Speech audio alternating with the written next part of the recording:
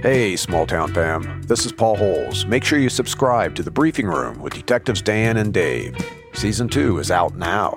Subscribe now, and thanks. Subtle results, still you, but with fewer lines. Botox Cosmetic, out of botulinum toxin A, is a prescription medicine used to temporarily make moderate to severe frown lines, crow's feet, and forehead lines look better in adults. Effects of Botox Cosmetic may spread hours to weeks after injection, causing serious symptoms. Alert your doctor right away as difficulty swallowing, speaking, breathing, eye problems, or muscle weakness may be a sign of a life-threatening condition. Patients with these conditions before injection are at highest risk. Don't receive Botox Cosmetic if you have a skin infection. Side effects may include allergic reactions, injection site pain, headache, eyebrow and eyelid drooping, and eyelid swelling. Allergic reactions can include rash, welts, asthma symptoms, and dizziness. Tell your doctor about medical history, muscle or nerve conditions including ALS or Lou Gehrig's disease, myasthenia gravis, or Lambert-Eaton syndrome, and medications, including botulinum toxins, as these may increase the risk of serious side effects. For full safety information, visit BotoxCosmetic.com or call 877-351-0300. See for yourself at BotoxCosmetic.com. This is Paige, the co-host of Giggly Squad, and I want to tell you about a company that I've been loving, Olive & June. Olive & June gives you everything that you need for a salon-quality manicure in one box. And if you break it down, it really comes out to $2 a manicure, which is absolutely insane. It's also so easy to get salon-worthy nails at home with Olive & June. The difference between how your nails used to look when you did them yourself and now with the Mani system is a complete game changer. The best thing about Olive & June, too, is it's a quick dry. Dries in about 1 minute, lasts for 5 days, and full coverage in up to 1 to 2 coats. Visit oliveandjune.com/perfectmani20 for 20% off your first system. That's oliveandjune.com/perfectmani20 for 20% off your first system.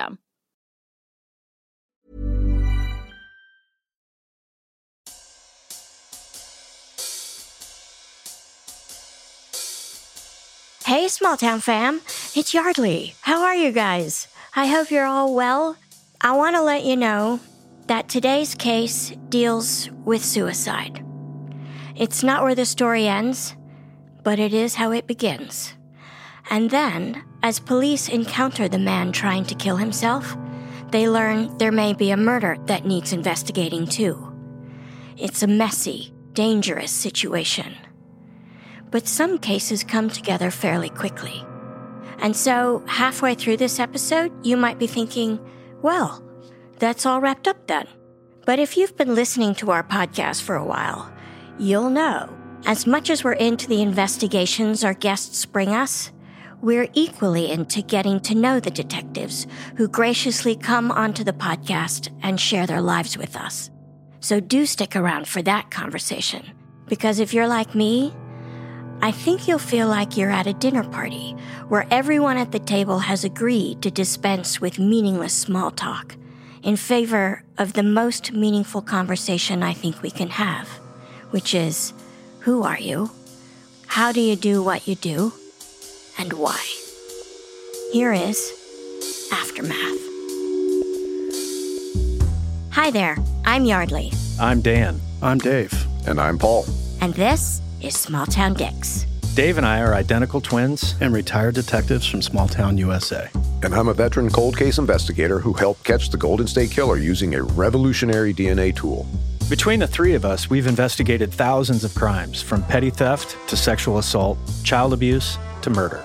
Each case we cover is told by the detective who investigated it, offering a rare, personal account of how they solved the crime.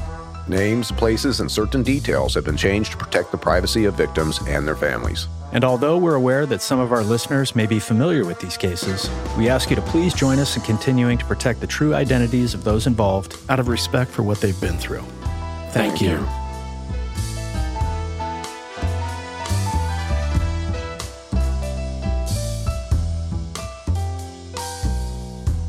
Today on Small Town Dicks, fan favorites, we have the usual suspects. We have Detective Dan. Good morning, everyone. Good morning. It's morning where we are. We have Detective Dave. Hi there. Hi there. And we have the one and only Paul Holes. Hey, hey. We got a hey, hey. And Small Town Fam, we are so pleased to welcome a new guest to the podcast, Corporal Bryson. Thanks for having me, everyone. We're so happy that you're here. I'm going to toss it over to Dave to do the first order of business.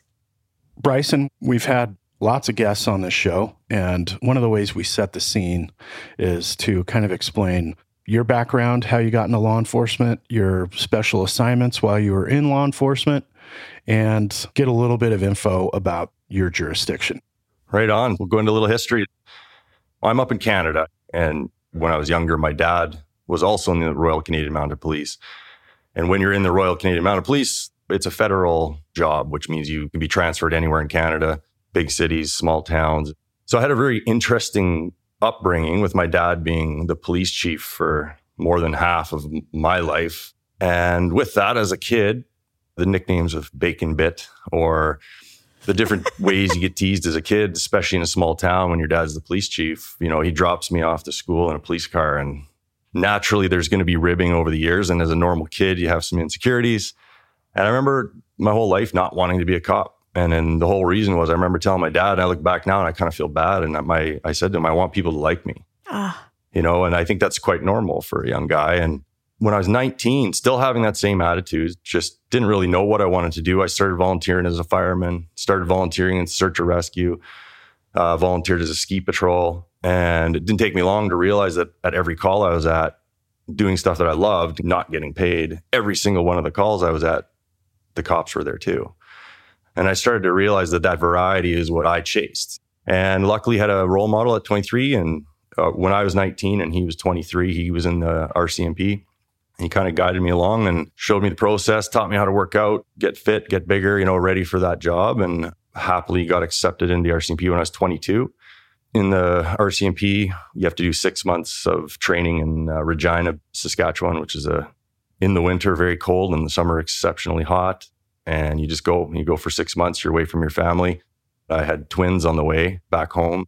The mother of my kids started to have medical issues. And so she was in my hometown. With those medical issues, she couldn't move. She couldn't be out of the hospital because of the babies. And so the RCMP made a rare decision to actually post me back to my hometown. This is a town of 5,000 people. And I grew up there. But remember, until I was 19, I didn't want to be a cop. So I did all the things that kids do, smoked pot, got in trouble, did all the stupid stuff. Roll into my hometown now, 23, and you got guys that used to smoke pot with or broke into the elementary school with, and did stupid stuff with. And now you're the cop and they're the coke dealer. They still trusted me, and I was able to hold that moral ground where everyone knew I was a police officer now. So I had my line and I had to maintain that professionalism, but they also knew they could trust me. And it allowed me to open a lot of doors for myself. At my 9-year mark, I got transferred to a town of 1,400 people. And I was the police chief there, believe it or not. And from there, I transferred to Victoria, BC. Policing population there was 80,000. So now I went from these very small towns to not a big city, but certainly a population where you're getting into the city problems. I spent 10 years there. And so awesome career and a lot of opportunity to sort of follow that passion I have to be around people. Thank you for that. I love that answer. So, Bryson, please tell us how this case came to you.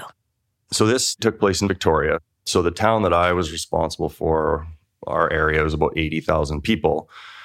But then southern Vancouver Island, which is sort of Victoria proper, it's more like 300,000 or 400,000 people. So you got the city of Victoria very close by, 10-minute, 15-minute drive, depending on traffic. At the time, my role was as the watch commander or the shift commander. So underneath me at the time would have been about 7 or 8 constables working. I was based out of the office and would go out to calls that were more serious or that just required a little bit of supervision. But for the most part, I was based in the office. This day, there was a call from a daughter.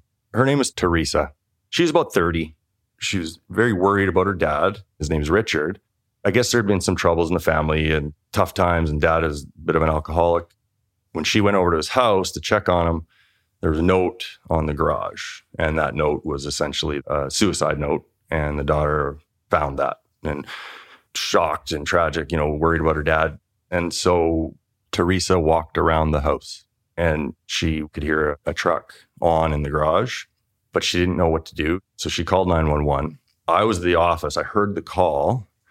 And based on the description, which was a suicide note, truck in a garage, for sure we thought we were dealing with a suicidal male. And that obviously there can be a lot of danger to that. You approach that situation when someone's trying to hurt themselves and can get very dangerous very quickly. That person probably doesn't have a regard for life. I start heading there, but two of my partners get there first. And the two partners were Mark and Mitch. Mitch was my best friend at the police department. Unbelievably close. We would go camping together with our families. Our boys hung out together. Mitch was my best friend in the police world for sure. So Amy and I hear over the radio from Mark and Mitch. They announced they've arrived on scene. And Amy and I were in our separate police cars. And in the RCMP, for the most part, we drive alone in our cars. We don't have backup with us. But we were both about 2 minutes away, going code 3, trying to get there as fast as we could. Mark announces that there's a truck running, that the doors are all locked to enter the garage, and that they are going to breach the man door to enter the garage. So Mitch and Mark are there. They've announced this, and that's the last thing we hear. They're going to breach the door. And now we're 2 minutes away driving as fast as we can, and we just hear nothing, just radio silence.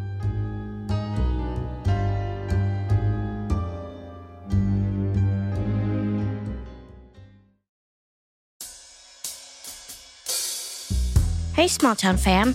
Did you know that according to FBI property crime data, most home break-ins happen in broad daylight? So as the days get longer this spring, protect your home with SimpliSafe. It's the award-winning home security that we recommend. Hey, Small Town fam. Detective Dave here. Yardley's right. As a former police officer who's responded to hundreds of alarm calls, the benefits of SimpliSafe cannot be understated. On Small Town Dicks, we often discuss home security and situational awareness. SimpliSafe provides an easy and effective way for you to accomplish both. SimpliSafe was just named Best Home Security System of 2024 by U.S. News and World Report, and recognized for the best customer service in home security by Newsweek. And you, Small Town fam, can test out a SimpliSafe system with absolutely no risk to you with SimpliSafe's 60-day risk-free trial. If you don't love your system, return it for a full refund. So protect your home today. Our listeners get a special 20% off any new SimpliSafe system when you sign up for Fast Protect monitoring. Be sure to take advantage of the Small Town fam discount at simplisafe.com/smalltown. That's simplisafe.com/smalltown. Do it.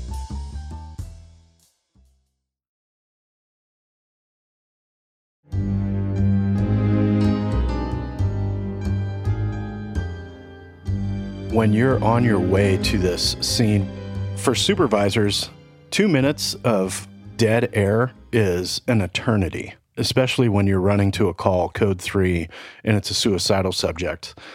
I'm sure at some point you're recognizing that there is no radio traffic. I can say from my perspective as a patrol officer, and Dan probably as well, I've been to plenty of those types of calls, not specific to this, but suicidal subject calls. And when you show up, you call out that you're at the location. You're giving updates because you want people on the way and your supervisor to know how this investigation is progressing. So they let everyone know we're going to breach. And then you get radio silence. That is a pucker factor moment for everybody who hears that silence. Absolutely. It's the worst. You know, I knew something was going on. Mark and Mitch were experienced officers. I think at that time, Mitch was about 27 years of service, and most of that being a dog man. So the amount of calls that Mitch had been to and high stress calls, that guy knew what to do. And him and I had worked together for 5 years at that point. I knew if he was okay, he would let me know. And the fact that there was radio silence, it scared the shit out of me. You're approaching not only just worrying about those two guys in the garage, what's going on with them. I know they breached. I know they went into a volatile situation, but I'm now rolling up with a female officer that has very little experience. She's new out of training. So I'm having to guide that situation too and think about the tactical considerations. Where do we park? Does this guy have a firearm? Has he shot my partners? Has he got a knife? Are we going to walk into this garage and get stabbed? A million things run through your head during that 2 minutes. We race there. We get on scene. We see there are 2 police cars out front. Mitch has his big police dog truck. Mark has his marked police car, and that's it. Mark's lights were on, but they're nowhere to be seen. Amy and myself arrived basically at the same time. We still don't know the situation. We know that they've arrived to deal with a suicidal male. We don't know if our partners have already been shot or if they're in a fight inside because we have no radio comms. So we're obviously on high alert, and we can't just run up to the house. We have to be tactical. We have to think about those things. Have they already been ambushed? It seems crazy to think like that, but you're dealing with a human that doesn't want to live anymore, and you're trying to stop them. So it's just a very dangerous situation. And Amy and I ended up working our way around the back as fast as we could at the back of the house. And we could then see that the man door was breached, and coming from the man door was just black smoke. And you could hear this loud truck. And just inside the smoke, we could see Mark crawling out on his all fours, coughing and hacking. And he works his way out, and we can't see anything else. Mark can't talk. He's so deeply coughing. He's just trying to survive at that moment. He can't even stand up. So the form of suicide was going to be carbon monoxide poisoning from this truck. Is that so? Exactly. And when you see this truck in this garage, it was just the smallest garage I've ever seen. It wasn't even a 1-car garage. So this truck barely fit in to where the only thing it could open was the driver door. So you'd back that truck in, and the right side you could barely walk past. You certainly couldn't open the door all the way. Driver door now is on the opposite side of the man door. So it's a very dangerous, difficult place for what Mitch and Mark had to do to get to them. As Mark works his way out, we get a little closer, and the smoke sort of with the door open, it allows a little bit of fresh air where you can see. And well, now I see Mitch. He's laying on the ground beside another male that I've never seen. It turns out this is Richard. Richard was the gentleman who was trying to kill himself. Mitch is still conscious, but he's not capable of doing anything at this point. You can tell he's just on that last bit of energy before the oxygen's gone and the CO2 poisoning kicks in full. Like, I don't know enough about the medical side of that, but obviously in the training that you have, you know the danger of it. So I grabbed Richard and Amy grabbed Mitch, and we just dragged them out of that man door, out into the fresh air, pulled them away from the door, got them out on the lawn. Both were unconscious and scary. You know, here is my best friend. He can't talk. His eyes are closed. I know for about 2 minutes he was in this absolutely black smoke room with just a junky old truck that would piss you off when you watched it take away from the red light with all the black smoke come out of it, in this tiny little garage. And it obviously had been running for some time. So you can just picture the stench and the thickness of that smoke that was coming out of the house. And so it was very scary. I don't know what's happening. All I know is he's in medical distress. We had already called the ambulance and the fire department on our way because, of course, we're dealing with a situation that we need those people nearby. So very happily they arrived. I honestly don't know how long, but it really did feel like almost immediately after we got Mitch out and onto the grass and into the fresh air. But Mitch was not recovering. He was out. There was no responsiveness to him whatsoever. He was breathing, but he was gone. Richard was in the same state. Mark was conscious. He just kept hacking and hacking and hacking. Mark was in a good enough spot where he told the fire department to not worry about him. Just go take care of Mitch. Go take care of Mitch. Make sure he's okay first. Does Mark have recollection of what happened after they breached the door? Yes. They got into a fight with Richard. When they went in, as I described, the garage being so tiny, Mark's a pretty big guy. Mitch isn't. Mitch is average size man. Mark was quite a big, stocky guy. And they went in. Richard was in the truck, in the driver's seat, with the block on the gas pedal. Sometimes when you go to a suicide, when they use a vehicle for carbon monoxide, they'll take the tailpipe and connect a hose to it, put it into the window. In this case, that wasn't there. The windows of his truck were down. And Richard, I think, just took advantage of the small, tiny little garage space and this old truck that was just spewing it. And so Mitch and Mark went in. They kind of had to squeeze over to the driver's side. Richard was somehow still awake when Mark and Mitch breached the garage. And yeah, there was resistance. How could Richard still be awake after breathing in all that carbon monoxide longer than Mitch and Mark? You know, we don't know how he was possibly awake. Maybe he wrote that note and had second thoughts and went out and took a breath to keep himself oxygenated. And then we don't know. We don't know how Richard actually was awake when they got there. They had a struggle with him. And then during that struggle, of course, instantly your heart rate goes up. Instantly your breathing rate goes up. And when you're in that environment with no oxygen, that very quickly puts you in a dangerous situation. Had Mark and Mitch walked in and Richard had been passed out, they probably could have held their breath, gone in, pulled him out, and it would have been fine. But that struggle and the forced breathing that they experienced put them in a dangerous spot right away, yeah. Well, you're in the middle of a fight. The last thing you're thinking about is, I need to get closer to the floor. Mm-hmm. Where there's fresh oxygen. You're in the middle of it, and I'll deal with the oxygen issue later. Yeah, and I think with CO2, I don't think you even know it. You know, obviously the smoke's there, but it just kind of hits you. Was Teresa still present when Mitch and Mark arrived on scene? She wasn't. So Teresa had gone to the house and read the note and then left to call us. I don't think she knew what to do. But I think in the heat of a moment with those high emotions, you know, humans do weird things. We're just animals, right? And our brains kind of guide us when we get into that fight or flight mode. And obviously for her, it was probably a flight. She had a very panicked situation, and Teresa's reaction was flight. And can't judge her for it, you know? Yeah. So everyone gets piled up in the ambulances, and Mark goes too. You know, he's still sick. He's conscious, but he's still sick. They all go in their ambulance. Amy goes with Richard. He had been detained at that point under the Mental Health Act. So in Canada, you don't arrest somebody when they're trying to harm themselves. They're detained under the Mental Health Act, and our responsibility as the police is to take them to a medical professional to deal with that issue. We would take someone under the Mental Health Act probably every day. That's how common it would be. So Amy's dealing with that side of the investigation, which is pretty straightforward. And obviously, I was worried about Mark and Mitch. You know, I'm in charge of this shift, and I got a guy down and another guy that's quite sick. So I go and visit Mitch and Mark, and Mark's awake and he's starting to feel better. And we talk, and he's been told he does have carbon monoxide poisoning, but he's going to be fine. He doesn't have to have any treatment other than just give him time. Mitch is still unconscious, and we're worried. Him being a good family friend, I actually texted his wife a photo of him and said, I need you to get down to the hospital right away because Mitch is unconscious. And so Mitch was unconscious for some time, had to go into it's called a hyperbaric chamber, I think, where they bring them back from the CO2 poisoning, as did Richard. So I'm dealing with so much emotion. My partner's down, my best friend's down. And I'm also worried about Richard. Is he going to live? Is he going to die? It's important. I don't know how long he was in there for, but I know Richard was in the garage longer than Mitch.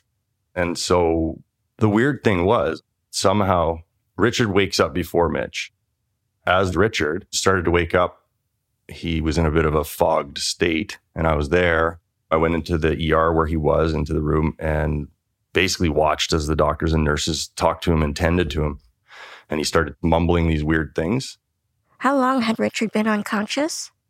We're probably 2 or 3 hours after the incident when we're starting to get consciousness from Richard. And as Richard was coming to and starting to get a little bit more aware of where he was, he started saying weird stuff. At first, it didn't really make sense. It was just garbled. Before Richard tried to commit suicide, I'm going to guess he was probably taking some alcohol or drugs, which is fairly common. So I didn't know if that was contributing to his lack of clarity as he spoke, or if it was the carbon monoxide poisoning. It's all new to me. I didn't know. But all of a sudden, he starts saying some weird things. And one of the weird things he said was, she deserved it. And I instantly made a note. He's not making any sense, but this one sentence made sense. And we started listening more. He said a couple more things along those lines. Something about, she shouldn't have done that. It didn't take long when my spidey senses were going full bore. And I walked out of the room and I instantly called the gentleman in charge of the major crime unit. His name was Bob. And I notified Bob that Richard just tried to commit suicide. And he said things like, she deserved it. She shouldn't have done that. And I said, I need someone to go find Richard's wife or his girlfriend. And so Bob did all the digging. You know, he went into the computer, started looking into the history of Richard to see what Richard's past was, who his associates were, all the things that we have access to with the police. And Bob was able to determine that Richard had a past. He was a seasoned criminal. And Richard had a wife or an ex-wife or a separated wife named Holly.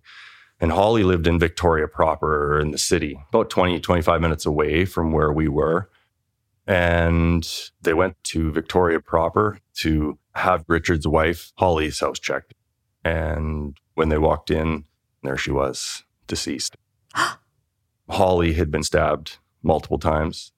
It was clearly an intentional murder. It wasn't a fight that went sideways. There was no question the intention was to kill Holly. Bob called me on my cell when I was in the hospital, and he let me know what they had found. And I walked in and I arrested Richard for murder. At this point, is Mitch still unconscious? Yes. So all this is happening. And by the time Mitch woke up from his medical distress that he had experienced, I was there happily with him when he woke up. And it was kind of a unique and cool experience as a cop to be able to have your partner wake up from something like that. And basically the first thing I get to tell him is, Mitch, you saved Richard's life. And Richard is now in jail for killing his wife. And just to see the shock on Mitch's face, because that's not what we expected. We just thought there was a guy having a hard time. And Mitch went to sleep. And when he woke up, murder had been solved. Just going to ask how Mitch is doing after, that's a pretty serious prolonged exposure to the carbon monoxide. I imagine it probably took him some time to fully recover. Yeah. Apparently your body flushes itself pretty clean of it, and you're not long after, you're fine. So no effects. He's actually still one of my best friends. He's retired. We're both retired and hang out all the time. So it's good. Great. Did Richard have anything else to say after you charged him with murder? He didn't talk to us after that because he was a seasoned criminal. Richard knew the rules about talking to police. He knew you don't say nothing. Was there a motive? Yes. So it turned out that Holly had been having an affair for a number of years during their marriage. And when they were separated, Richard found out about this and obviously became enraged and just couldn't handle it and went and ended her life.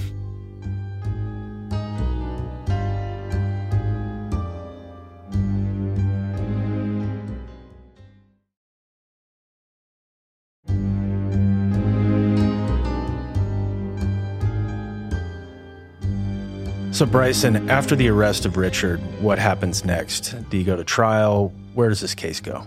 There was no trial. It ended up as a guilty plea. There was just too much evidence between suicide note, his admissions, the daughter talking about issues with the family, and then, of course, it being his ex-wife. And Richard spent the last 5 years of his life in jail, and then he died in jail. He died actually of natural causes. Oh, wow. So, Bryson, I'm sure you were wondering when you first had a conversation with Dan and Dave to see which case you should talk about today. They told you to bring us a case that's especially memorable or meaningful to you.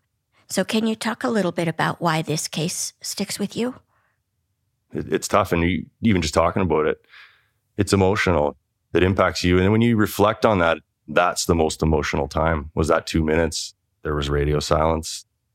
And then having that amplified when you see your partner's unconscious or one of them completely unconscious. It's a pretty helpless feeling at that moment. You're among friends here with the rest of us. We share in the experiences and wanting to turn certain parts of our old careers off. So we get it. Yep. And what I found in my career so often is it's luck. And luck comes from persistence, and luck comes from being in the right place at the right time and having that sort of instinct of where to be. Not that it was anything crazy to be near this guy, but the fact that we were able to save Richard's life, much to his chagrin, bring him to the hospital, and we were there when he was waking in a time where he probably wouldn't have otherwise said a thing. I didn't have to ask questions, because if you ask questions, that would not have been a lawful admission. I didn't have to say anything. I just was at the right place, the right time, and he mumbled something that allowed us to go and instantly have the evidence to arrest him and put him in jail. I appreciate you being humble, Bryson. But there are a lot of cops that I worked with over the years, especially some veteran cops that have kind of lost the spark a bit, that would have walked into Richard's hospital room and would have gone on their phone, would have been BSing with one of the nurses that was standing in the corner and not paying attention to what Richard was doing and saying. So well done. Fair enough. Thanks. Bryson, you said that if you had asked Richard in the hospital while he was mumbling, if you'd asked him any questions during that time, that information would not have been admissible in court. Why is that? I think it's probably similar in most federally and in most states in the United States, but the law in Canada is that a police officer can't elicit information from an accused. So the minute I know that somebody's a suspect even, so the minute he mumbled, the first thing in my brain went, okay, that's odd. So if I was to stand up in court and they said, hey, when Richard said that first statement under his breath, did you instantly suspect that he had hurt somebody? And my answer would have to be yes. To be honest, if I'm up on the court, I have to say it. So the minute my answer is yes, I can no longer ask that person questions without giving them first their charter rights. The Miranda, basically, in our country. Yeah.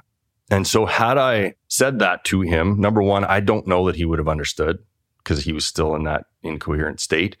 And asking somebody any questions when they're intoxicated, whether it's drugs, alcohol, or head injury, or in this case, poisoned, it's not admissible. So even if I had gone through his charter rights, it wouldn't have been able to be admissible based on his state. But a spontaneous utterance, it's called, a spontaneous utterance is completely admissible. And so by me just sitting back and waiting and just letting that person say what they were going to say, I could take notes at the time, I gathered enough that it gave us sort of the next steps to go through the investigation. I want to highlight that this is Bryson being able to read the room because he's good with people and he understands. Let me just walk in and be an ear witness to what this guy is talking about when he first reboots his computer and is able to speak. There's no course for it, but that's advanced officer shit. When you see it, you know what it is. If you've never seen it before, you don't know what it is. That is absolutely the right move, is walk in and hear what this guy says when he first comes to. It's perfect. What was the debrief like? How did this call change anything tactics-wise? Because there's always takeaways, good and bad. In hindsight, the one thing that should have been done, especially with Mitch driving the dog truck. So the dog truck has a huge grill on the front for ramming vehicles. And it's a big full-size Suburban. In hindsight, they both agreed, and we all agreed, didn't even think of it. They should have just rammed the truck right in through the actual garage door to allow the oxygen to come out, or just leave him, and allow him to come out himself instead of trying to go and save somebody that made a decision themselves. As a layperson, obviously, that seems kind of harsh. So just talk about that a little bit more. Well, you put the officer safety first, particularly if it's someone that's suicidal or trying to hurt themselves. You don't enter that situation. That's what you're taught, but then human instinct kicks in. And sometimes you just jump to save someone's life because it's I think it's instinctual in a lot of us. And I think you just ignore the threat or the danger. I think there's probably a lot of officers over the years that have been killed because of that exact instinct, forgetting about the danger in order to save a life. It's all risk management, and it's all why we got into the job, is to save people and be the first responder. So it's hard to sit back and just be like, well, I'm just going to watch this happen. Well, no, that's not what we do. Exactly. I think all of us can look back at our careers, and I know myself, I can think of a lot of situations I put myself in where it probably went against training, but it was instinct. You read the room, you read the situation, and you take risks based on your experience in order to try and settle a situation or save somebody, or even at times save evidence. You make a stupid decision for your own safety, trying to make sure evidence doesn't get away. It's crazy what you do in that heat of the moment. I think it's the filter that my FTO, and I often talk about it on this podcast, my FTO just pounded into my brain. The way you make decisions in this job is time, place, and circumstance. That's the filter I want you to push everything through and make educated decisions based on those three factors: time, place, and circumstance. I think it totally relates to this situation. If you go to that situation and you're going to create more victims, then you stay back. Exactly. If it's not safe to go in there, I brought it up before, don't run to your death. And Bryson talked about tactical considerations when he arrived on scene with Amy, that you don't know what you're getting into. So if you just charge right into the man door and suspect is waiting on the other side, in this case it's Richard, then you're creating more problems than you're fixing. You know, the decision that Mitch and Mark made of going inside, any police officer can relate to that. Any firefighter can relate to that. And you're damned if you do and you're damned if you don't. It's a tough place to be in for the police. Yeah, it sure is.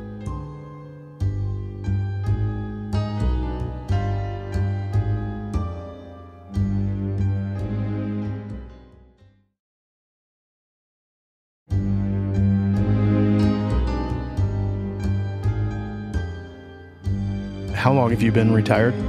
2.5 years now. Okay. I actually retired at 21 years service, and one of the reasons why was pretty severe PTSD. You know, I unfortunately had a few negative incidents. I think in retirement, you know, you see things from a very different perspective. I think having lived in it, dealt with some damage from it mentally, and now I'm really healing and I'm doing better, and my brain is, what I say, thawing out, and I'm starting to feel emotion. I'm starting to think about things. Yeah, you just look back on these types of situations and you realize all of the different dynamics of the human brain that are happening for not just you as the officer, but the victim and the accused and the witnesses. It's just actually, being a police officer is the ultimate exposure to human psychology. And that is what drove me, and the passion of my career is observing human beings in all of these different situations and seeing how they react. It almost gives me in retirement, as you know, this old guy now that's taking care of my kids, it gives me forgiveness for myself for some of the mistakes I've made. A knee-jerk reaction results in some negative consequences for you. And at the time, I think you judge yourself, and humans do that. But when you look back, when you spend 21 years going into people's homes, seeing the mistakes that good people have made, you start to realize that as much as behavior that we learn from our parents and society and how we treat and respect each other, when you throw a flashbang in a room and that human being now goes from a portion of their brain that's allowing them to function daily to that fight or flight, everybody reacts different. And I think a lot of the filters go away in those moments, and it's interesting to see it. Yeah, and I think that's one of the important things for police officers is, like our defensive tactics instructors, they called it stress inoculation, that the more times you experience adrenaline and stress like that in situations, you know how to handle it. And it doesn't really affect your decision-making. Obviously, you know, any major incident that I've been in, a huge fight, adrenaline-laced incidents that I've been a part of, it's afterward where you're coming down and your hands are shaking a little bit and you realize what just happened, but your body, you know, you react to it. Yeah. When you get out, you realize how hard the job was. I don't know if you guys experienced that, but when I got in as a young guy, you're just going forward, you know, all you see is a little bit like a pit bull, you know, you're just enjoying the chase and you're enjoying different experiences you get. I think your brain kind of goes into a bit of a numb state. I think it has to. And now that I'm out, I remember I've said this before to people, and you get it all the time. Oh, thank you for your service. People walk up to you and preach, thank you for your service. And I remember being young going, what are you talking about? I got the best job in the world. Why are you thanking me? I'm getting paid pretty decent. And I get to travel all over Canada. I fly in helicopters. I drive police boats. I got some stories that no one else has, you know. I've got to see some crazy things. But now I get it. Now, every time I see a cop, I appreciate them a lot more than I did when I was in myself. And they have a very difficult job and very damaging job. And I didn't know it. You know, I think that's part of what allows us to do 25, 30 years. We kind of go numb, you know, and we just get through it, and you become very good at it. And you, like you said, you start reading situations, you react well, but you're numb if you really are honest with yourself. And you don't realize how challenging and impactful it is until it's over. You mentioned something about now that you're retired and your brain is thawing out, and I go through a similar process. I don't know, how long have you been retired? 2.5 years now. Okay. So I'm 1.5 years, and I'm doing the same things where I'm looking back and random memories of calls and cases pop up like throughout the day while I'm dreaming at night. But it gives me hope that I'm moving in the right direction with all this stuff. Yeah, it's a pretty nice feeling, to be honest, at the end. It's almost like I'm a kid again. That's what I'm experiencing. I'm kind of realizing for the first time in 25 years, sometimes I'm just present. I realized that as a police officer, I was never actually present, emotionally present. Never, like without exception. We're going way off topic here, but... No. This is helping me too. This is important. It is important, and each of us have had obviously negative experiences in our career. I've lost a partner on duty, and it's almost thank God that we go into that numb state through our career, because if we had to actually process each of those things as they're happening, I think we wouldn't be able to do our job. And it sucks because you're literally signing up, accepting. Maybe all of us, when we joined, we didn't know we were accepting this to the same degree, but you're literally accepting when you get into policing that you're going to be damaged. You're going to hold in a whole bunch of nasty things that you're going to see and experience, and you can't deal with it until the end. You basically sign a contract that you can't deal with it till the end of your career, actually. But at the end, when you do deal with it, you experience a lot of weird things. Maybe you guys have experienced this, but I've probably seen 100 dead bodies in my career, maybe more, right? I have no idea how many I would have seen. I have not one single image in my brain of one of those dead bodies. I could tell you the story, but if you ask me, is there a picture of a dead body in my brain? Not that I can find. And I don't think that's because it's not there. It's because I don't think that my brain's brought it back up again. And it's a really interesting thing. And I've asked a few other officers that have been around for a while that, do you see? And a lot of them don't. You think about, I think about some of the major incidents I was involved in, but the dead body isn't there. I can look and I can't see it. It's really interesting. And I wonder, maybe in 10 years, I'll experience something different, I think we purposely try not to access those parts because we know that's what got us to where we're at in the rut. I look at Dan and Paul and other police officers, law enforcement that have retired, and I'm grateful that they've already been through these experiences, and they'd be like, you're just in the middle of it right now. Yeah. Yeah, I'm 5.5 years retired. I've recognized that there was a loss of quality of life. I'm just now getting to where, like, I used to read novels, watch TV shows, etc. And I got to where I don't do that. I don't do that to this day. And now 5.5 years later, I'm starting to get that mental energy back going, okay, I need to engage in life again in some capacity. I'm confident for me and I'm confident for all of you it's going to come back.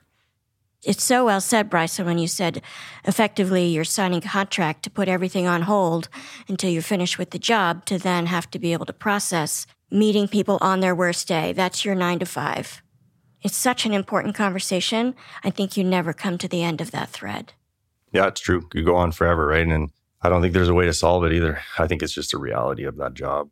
Even more so policing, I think more than any, because I have so much respect for fire and ambulance and all the others. It's what happens in policing that's a little bit different is the amount of time that you spend with people. We live with the family for a period of time. We're in it. And often for years, if it's a big case, you're with the family. You ride that emotion. You don't get to just walk away. You keep getting deeper and deeper and deeper into a situation. And so when you think over 20, 30 years, how many of those deep dives you go down with families, that's their worst experience ever, but you go through it hundreds of times. That's exactly right. It definitely has a cumulative effect on you.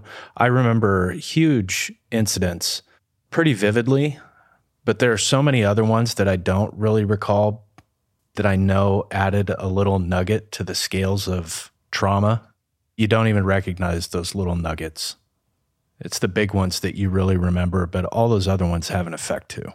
Have you ever driven by or have you ever seen something and all of a sudden you remember a major incident that you completely forgot and you're like, how could I possibly forget that? Yeah. So Yardley and I are married now. And when she would come visit me, when we would drive around the town that I worked in, you drive by an intersection or you drive by a house. Oh, yeah, I remember that. And you point at the house. It was literally every corner. Like, oh, I arrested a guy there. Oh, I remember that. I mean, that's just not a normal tour of a town, let me tell you. Yeah. Paul, is it true for you what Bryson was saying where he has no pictures of dead bodies in his head? You've seen some of the worst because of the kind of cases that you investigated during your career. Is that the same for you too? No, I'm the opposite. I can envision in great detail every single dead body I ever saw, whether it was out at a crime scene or in the morgue or in the photos of the cases that I worked.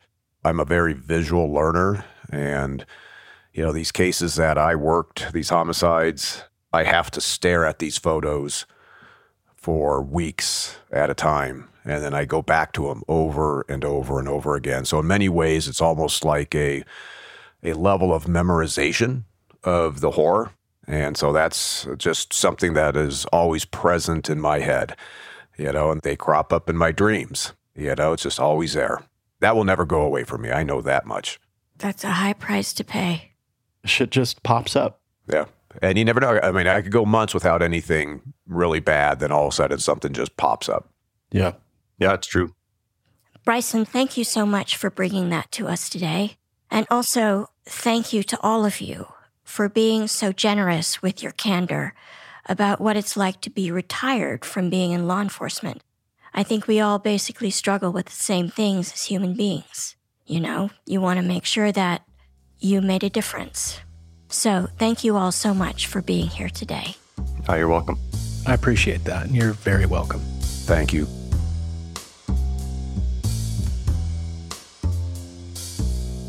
Small Town Dicks is produced by Gary Scott and me, Yardley Smith, and co-produced by Detectives Dan and Dave.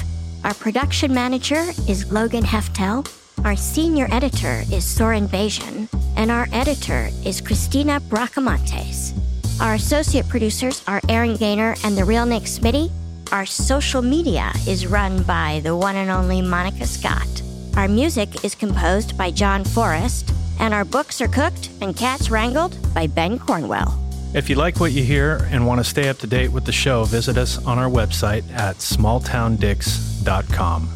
Small Town Dicks would like to thank SpeechDocs for providing transcripts of this podcast. You can find these transcripts on our episode page at smalltowndicks.com. And for more information about SpeechDocs and their service, please go to speechdocs.com. And join the Small Town fam by following us on Facebook, Instagram, and Twitter at SmallTownDicks. We love hearing from you. And if you support us on Patreon, your subscription will give you access to exclusive content and merchandise that isn't available anywhere else. Go to patreon.com/smalltowndickspodcast. That's right. Your subscription also makes it possible for us to keep going to small towns across the country in search of the finest, rare, true crime cases told, as always, by the detectives who investigated them. So thanks for listening, Small Town fam. Nobody's better than you.